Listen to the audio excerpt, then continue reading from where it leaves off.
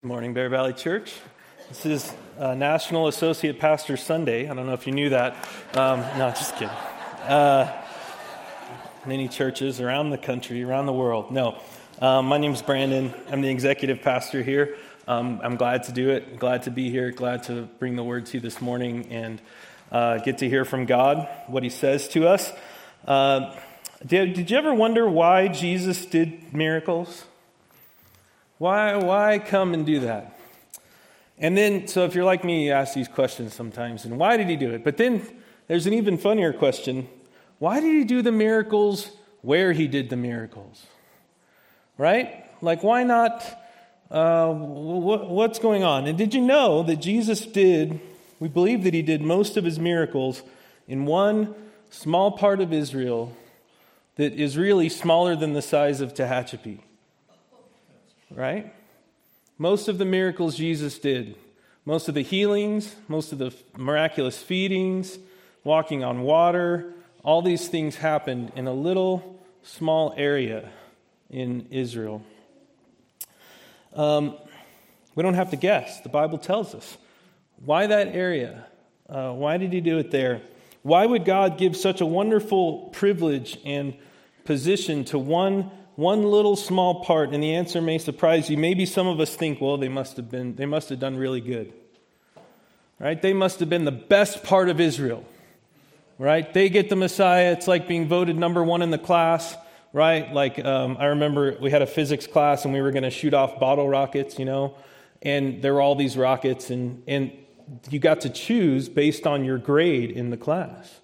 And so if you were top grade, you got first choice and your rocket went like 1,000 feet. If you were down at the bottom, you got a rocket that went like 50 feet or something. But did they do something really good? Or maybe the rest of Israel rejected Jesus and they accepted him. Or maybe they were better, like in the Old Testament. Maybe they'd been more faithful in the Old Testament.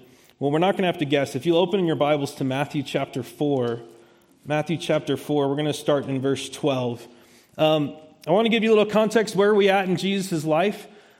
Jesus, obviously, Christmas time, had been born. We have accounts of his birth. We have one account of him in his childhood. And then we have most of the accounts once he starts his ministry, is what we call it.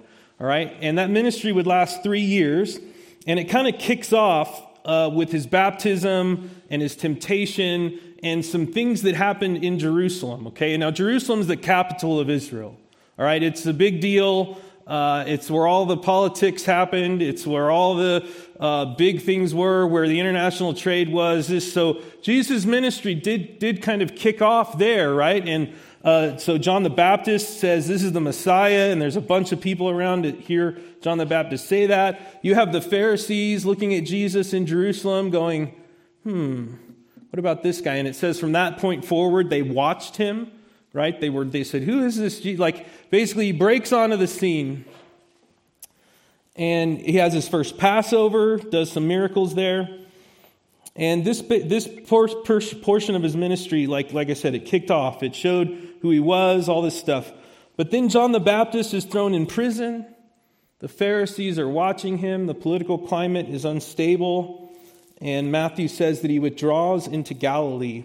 And we actually know that when he first goes into Galilee, he goes to his hometown, right? And actually in his hometown of Nazareth, he gives one of the clearest declarations that he's the Messiah, right? He takes a portion of the book of Isaiah and he reads it to them and he says, I tell you the truth, today in your hearing, this is fulfilled. And what do they do to him in Nazareth? Right? They kick him out. They seek to kill him, right? Who are you? Get out of here. So he's rejected in his small hometown of Nazareth, and then he's going to end up in Galilee, in Capernaum. So if you'd stand with me as we read God's word, we'll start Matthew chapter 4, starting in verse 12. Matthew chapter 4, starting in verse 12. Now, when he heard, that's Jesus, that John had been arrested, he withdrew into Galilee. And leaving Nazareth, he went and lived in Capernaum by the sea, in the territory of Zebulun and Naphtali, so that what was spoken by the prophet Isaiah might be fulfilled. The land of Zebulun and the land of Naphtali, the way of the sea beyond the Jordan, Galilee of the Gentiles. The people dwelling in darkness have seen a great light. And for those dwelling in the region and shadow of death, on them a light has dawned."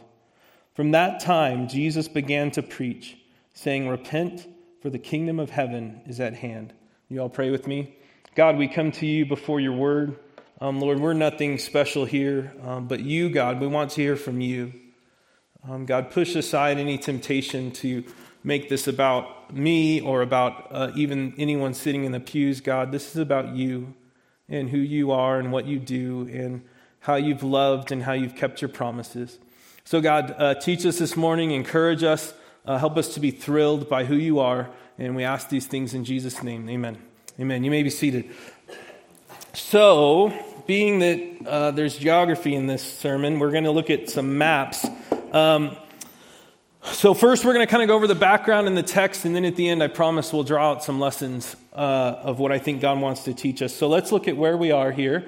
Okay, so at the bottom you see Judea. That's where Jerusalem is. That's where the ministry is kicked off. But then basically Jesus withdraws into Galilee, and Capernaum is marked there with a little red dot. And really this was the backwaters of Israel. All right, the northern part was considered, they were just up there. We don't know what they're doing up there. But Capernaum was a little bit bigger city than Nazareth. And he withdraws there, and it's marked on the map. And then Matthew points out specifically, though, if you look down at verse 12. So he heard that John the Baptist had been arrested, and he withdrew into Galilee. And he left Nazareth. We already said he was rejected there. And he lived in Capernaum by the sea. And then Matthew is the only gospel writer who says this. In the territory of Zebulun and Naphtali. Naphtali, tomato. But he's about to, and Matthew puts this in here because he recognizes this as a great fulfillment, the great fulfillment of a promise that God had made long ago. What are we waiting for as believers? We're waiting for Christ to return, right? The promise was made long ago, and yet we wait. This promise had been made long ago. So if you look at this map here, you got Capernaum again, Capernaum marked with a red dot, and you'll see that ancient tribes of Israel and Zebulun and Naphtali are right there, right? And so Capernaum's right in the middle of these two tribes that this promise was specifically made to, okay? And so what happens here is that this is the busiest, the longest, like I said, the most miracle-filled time of Jesus' ministry. Okay, the next 18 months of Jesus' ministry he's going to spend in this area. If you go to the next map, people actually call it the evangelical triangle, right? You can make a little triangle with Capernaum right in the middle, Bethsaida, Chorazin, and this other little tiny town right there. And if you look at that little area, smaller than the size of Tehachapi, maybe 3 square miles, this is where Jesus did most of his miracles. Right? It's a little tiny part. And so again, the question that I ask is why? And we're going to leave that map up there and we'll get to one more in a second. But look down at verse 15. Right? And so Matthew recognizes this is a promise fulfilled, so that what was spoken of the prophet might be fulfilled. The land of Zebulun and the land of Naphtali, the way of the sea, beyond the Jordan, Galilee of the Gentiles. Basically, that way of the sea talks about being on this route. Beyond the Jordan is like that part, and Galilee of the Gentiles is like that attitude that they're way up there somewhere. We don't know. They're far away from the politics and all this stuff. They're just up there. And this quote comes from Isaiah chapter 9. And if you look at Isaiah, the chapter 7 to 12, you could subtitle it the Book of Emmanuel. A lot of the quotes from the Old Testament that you're going to hear in the next month are from Isaiah chapter 7 through 12. Okay? The Book of Emmanuel we have, for unto us a child is born. We have verses like that. That's in Isaiah. And what Isaiah is prophesying is that this is a terrible time in Israel when Isaiah is preaching. All right? In fact, I want to read to you something. Did I leave this part out? No, it's back here. King Ahaz is on the throne when Isaiah makes this prophecy. And let me read to you what 2 Kings says about Ahaz. Ahaz was 20 years old when he became king, and he reigned in Jerusalem 16 years. But unlike David his father, he did not do what was right in the eyes of the Lord his God. He walked in the ways of the king of Israel. Okay, that means that basically he forgot God. And in this part, which is not said of many other kings, and he sacrificed his son in the fire, following the detestable ways of the nations that the Lord had driven out before Israel. He offered sacrifices and burned incense at the high places, on the hilltops, and under every spreading tree. Right? And so that's what's going on when Isaiah is prophesying this. And basically, what all these kings are bringing on to the land of Israel is judgment. They're bringing judgment. The kings are walking away from the Lord. They don't care about him. This one is sacrificing his son to Molech. And yet, God in this book of Emmanuel says, I'm going to come and walk among you one day. I'm going to come and walk among you, and I'm going to make these things right. So in this context, this wicked king could have listened to these signs, but in the most part they didn't. But what does this mean? So when you look down at verse 15, it says, verse 16, the people dwelling in darkness have seen a great light, and for those dwelling in the region and shadow of death, on them a light has dawned. So we'll go to our last map here. I still got a lot of ringing here, Kevin. But so this red line, ICH, this is an old map from college. International Coastal Highway. Okay, the International Coastal Highway. What this means is, this is where the armies came. Right? This is the route. And so every time a king of Israel was disobedient, this is where the armies marched. Basically, Naphtali and Zebulun are the no man's land. They're the land between the trenches, right? You have Israel in the mountains, the country, like the big part of Israel's in the mountains, and you have, or hills really compared to what we know as mountains here. And you have Assyria, Babylon, Syria, all these enemies of Israel up to the northeast. And every time there's a battle, who gets the brunt of it? The people who walked in darkness. People who walked in the shadow, the region in the shadow of death. On them the light has dawned. Right? And so you don't even, it would be hard to describe to you how many times that this area would have been marched through by foreign armies. Would have been given over, like just decimated.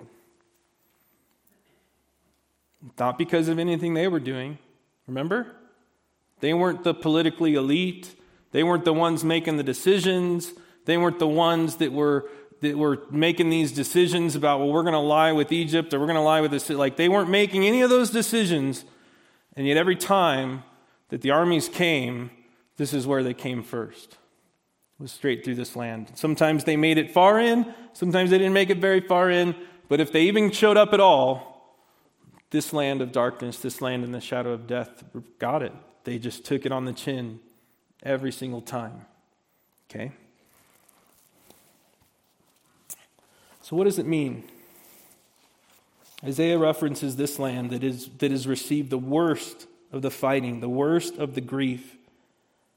It's these people who foreigners trampled on, the Assyrian army, the Babylonian army, constant war between Israel and Syria, and then finally carried off in exile. The Assyrian army, which is the one that Isaiah is referencing primarily, were known for their cruelty. Right? It says in ancient history, the favorite pursuit of Assyrian kings were war and hunting. This is what these kings did. They were known for making war. They were known for hunting. They were known for being merciless, savage, ruthless, effective. They burned cities. They burned children. They impaled people on stakes. They beheaded people, and they chopped off hands. Most of which was just because they were coming through the area. Right? So, it's on these people that the Lord says, I'll send the light. So basically, God said, when the Savior comes, the light will shine brightest, and the light will shine first in the area of Israel that has suffered the most.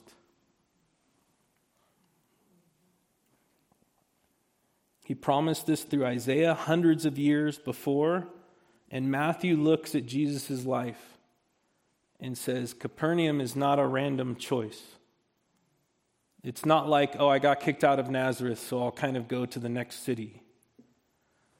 Right? God put his finger down and said, this is where the Messiah will heal. This is where the Messiah will feed.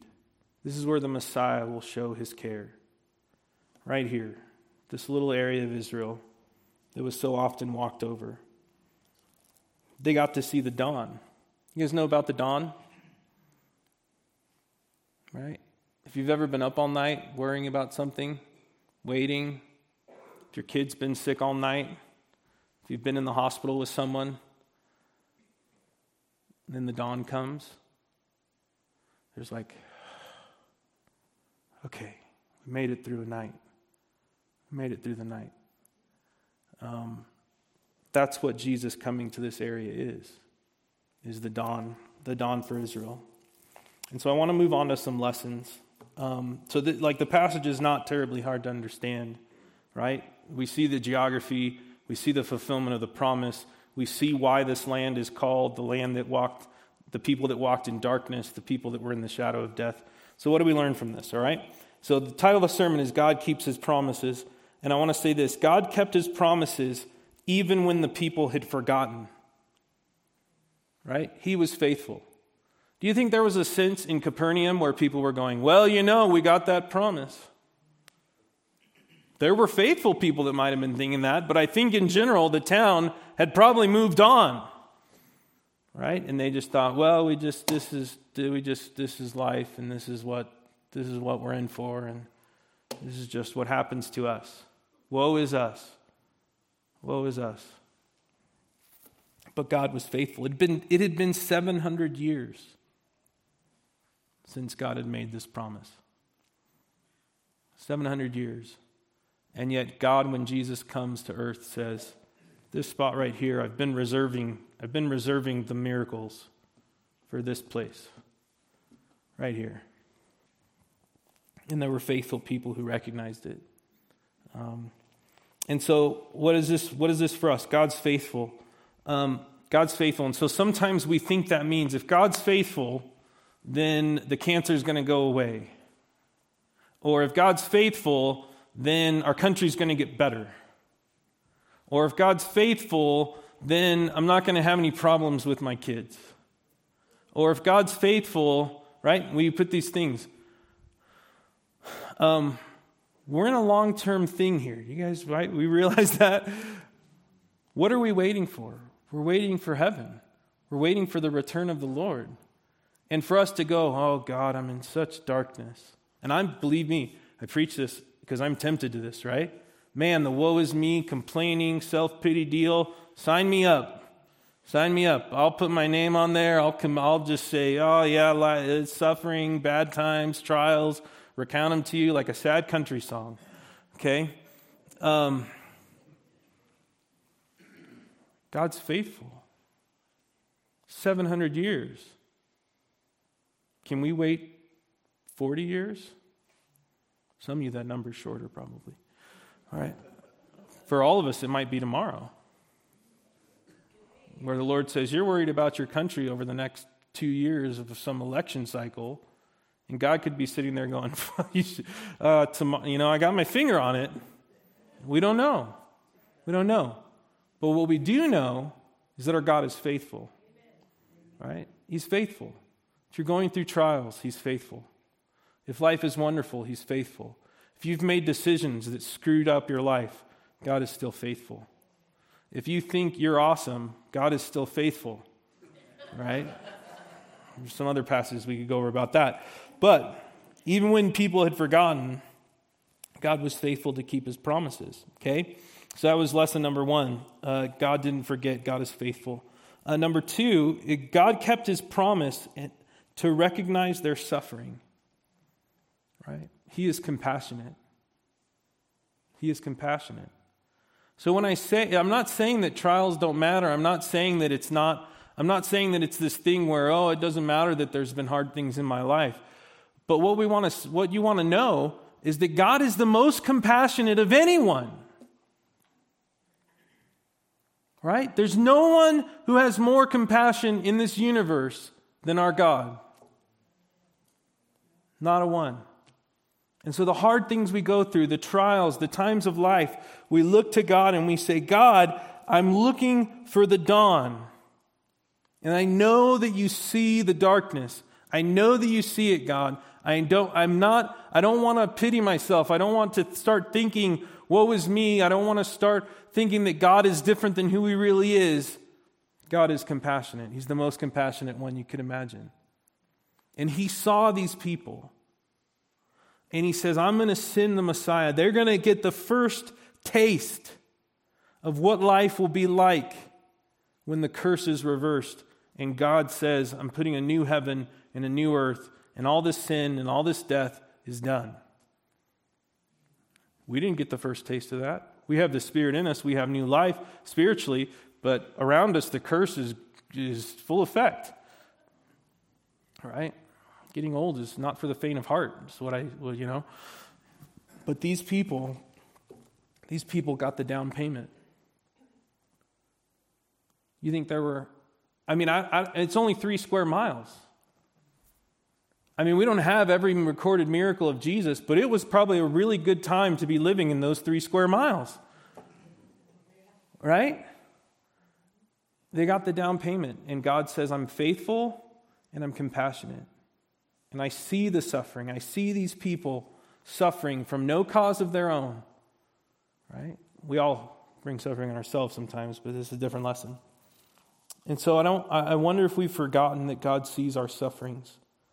He sees our toil. He sees our good things. He sees when we care. He sees when we're persecuted. He sees when we cry because a friend has gone astray. He sees that we dwell in darkness. It's not like he knows.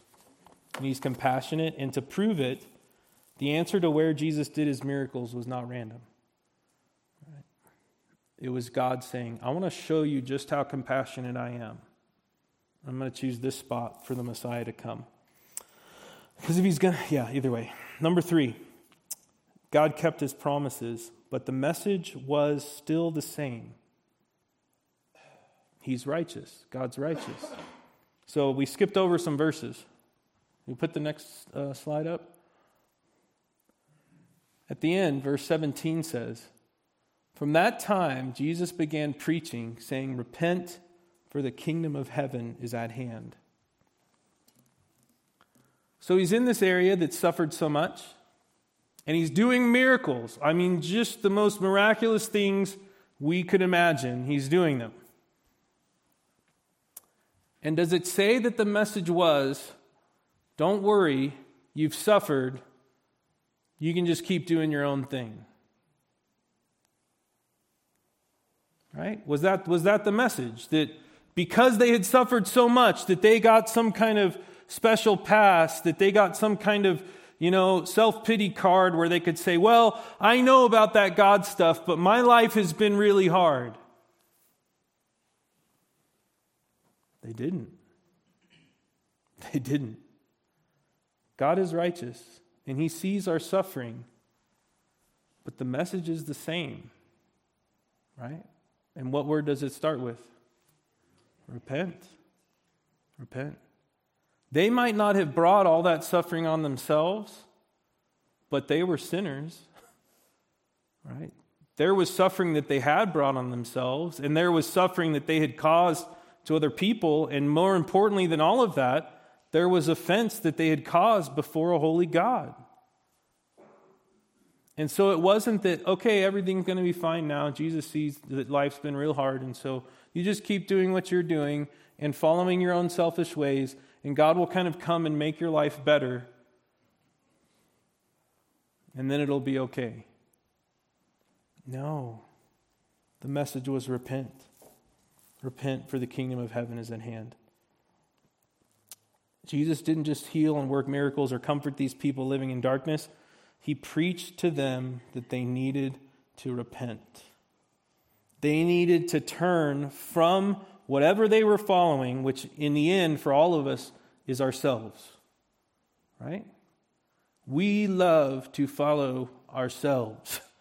My good ideas, my thoughts of what religion should be, my thoughts of who God is, that's who we are. We bring our selfish nature to everything. And Jesus went to them and said, you need to turn from that. You need to turn from that. It's a beautiful picture because this land, because it was on this borderland, because it was on the border, there was also this mix of Gentiles, this mix of non-Israelites, this mix of people who didn't know anything about Israel's history or Yahweh or covenants or Abraham, Isaac, and Jacob. There was this mix of people, and the message was the same to all of them. Right? Repent, for the kingdom of heaven is at hand. The kingdom of heaven is at hand. People like to write a bunch of stuff about that, but just think that Jesus is saying, me, right? When he says the kingdom of heaven is at hand, it's while he's introducing himself. Okay? And so whatever you want to think about end time things and whatever, the point of Jesus' message was the Messiah is here in front of you. The Savior is here in front of you. Repent and follow me. Right? God didn't forget. He's righteous. And the message was the same.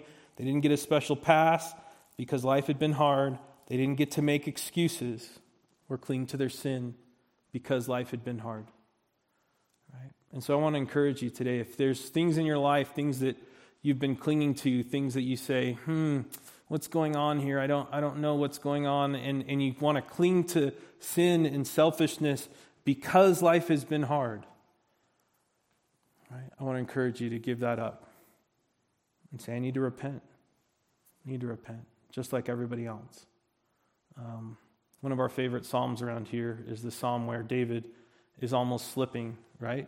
He sees the prosperity of the wicked, and he looks around him and says, God, how can these people not have suffering, and I have suffering? And his point comes to be that God is righteous, right? He says, until I came into the sanctuary and realized the end of this, right? Realized the long perspective. Then he had the right perspective on his sufferings and other people's supposed not sufferings. Okay? One last point, and then I'll let you go. Number 4. God will keep his promises even when we suffer. Right? He is hope. This is the obvious point, but I wanted to point out that this is a biblical passage. Of course it's a biblical passage. This is a biblical pattern. I had a really wonderful prof in seminary who would constantly say, first the suffering, then the glory. First the suffering, then the glory. We don't like that. We don't like it, right? We say, no, can we skip that suffering part? First the suffering, then the glory. So I think we see that here, but I also see it in Romans 8:17, which we just were in a little while ago. It says, and if children, then we're heirs, heirs of God and fellow heirs of Christ, provided we suffer with him in order that we may also be glorified with him. Right? Paul recognized that to sign up for the Christian life is to sign up for additional suffering. Right? And in our country, man, we don't like it. Right? I don't like it. Like I've already confessed. I don't like it. But we've signed up for additional suffering. 1 Peter 4:12. Beloved, do not be surprised. Beloved, do not be surprised at the fiery trial when it comes upon you to test you, as though something strange were happening to you. But rejoice insofar as you share Christ's sufferings, that you may also rejoice and be glad when his glory is revealed. Right? He said, when trials come upon you, don't say, what is this weird thing? Right? In America, we're so surrounded by comfort. Right? We push things away that we don't like. And we act like, oh, what kind of strange, weird thing? This is weird. Right? We try to share Christ with someone and they don't like it. We go, what? I'm offended that you didn't like it. What? I mean, it's obvious. Right? We live in a sinful world. We get a bad health report. And we go, I am shocked. I am shocked that my body is falling apart under the curse of sin. There's got to be some way to not have this happen. People cause us suffering. We wonder that our relationships are strained. Last but not least, this was the part there. I think there were probably 25 verses to put it this in section, but we'd be here till Christmas. So 1 Peter, we're going to go to 5:10, 1 Peter 5:10. After you have suffered a little while, the God of all grace, who has called you to his eternal glory in Christ, will himself restore, confirm, strengthen, and establish you. First the suffering, then the glory. Right? It's like where Paul says, even though you've had to endure trials for a little time, right? Little trials for a little time, there's an eternal weight of glory stored up for you. Right? And so some of you seem very close. You seem closer to the end of the race. And yet, at the end here, there is suffering. Don't tremble. Don't be afraid. God is compassionate. God is faithful. God is righteous. God is hope. Right? He's got it for you. Those of us in the middle of the race, don't be shocked. Right? Don't be shocked when suffering comes. Go, oh yeah, I was warned about this. And those of you at the beginning of the race, you've signed up for the race that ends in the right place. Right? It ends in the right place. Don't give up if it gets hard. If there's some uphill sections. Right? Let me pray for us. We'll be done for today. God, thank you for loving us, for caring for us, for this little passage in this book that shows us, God, your love and your grace. God, help us to know you and to not be selfish, God, to not follow our own ways, to not think that we know best, that we have a handle on all of life, that we should do what we think is best. But God, help us to repent and to turn to Christ daily, to turn away from our own ways, to walk by your Spirit. God, thank you that there is a glorious place waiting for us. And Lord, if first the suffering and then the glory, we're just following in the line of Christ. Lord, he suffered for us. He suffered for us and then was raised to glory again with you. And so God, help us to walk in that, to walk in his path, to rejoice in it. God, help us to be so encouraged by the down payment that you gave to those people that had walked in darkness. God, encourage us, lift up our hearts. God, as we suffer, we just give it to you. And Lord, for those that life seems good right now, God, may they praise you all the more. Lord, in the good times, may we not forget what a blessing it is to get to have a relationship with you and to get to have hope and joy and all these things, God. Lord, we love you. Thank you again for this church family.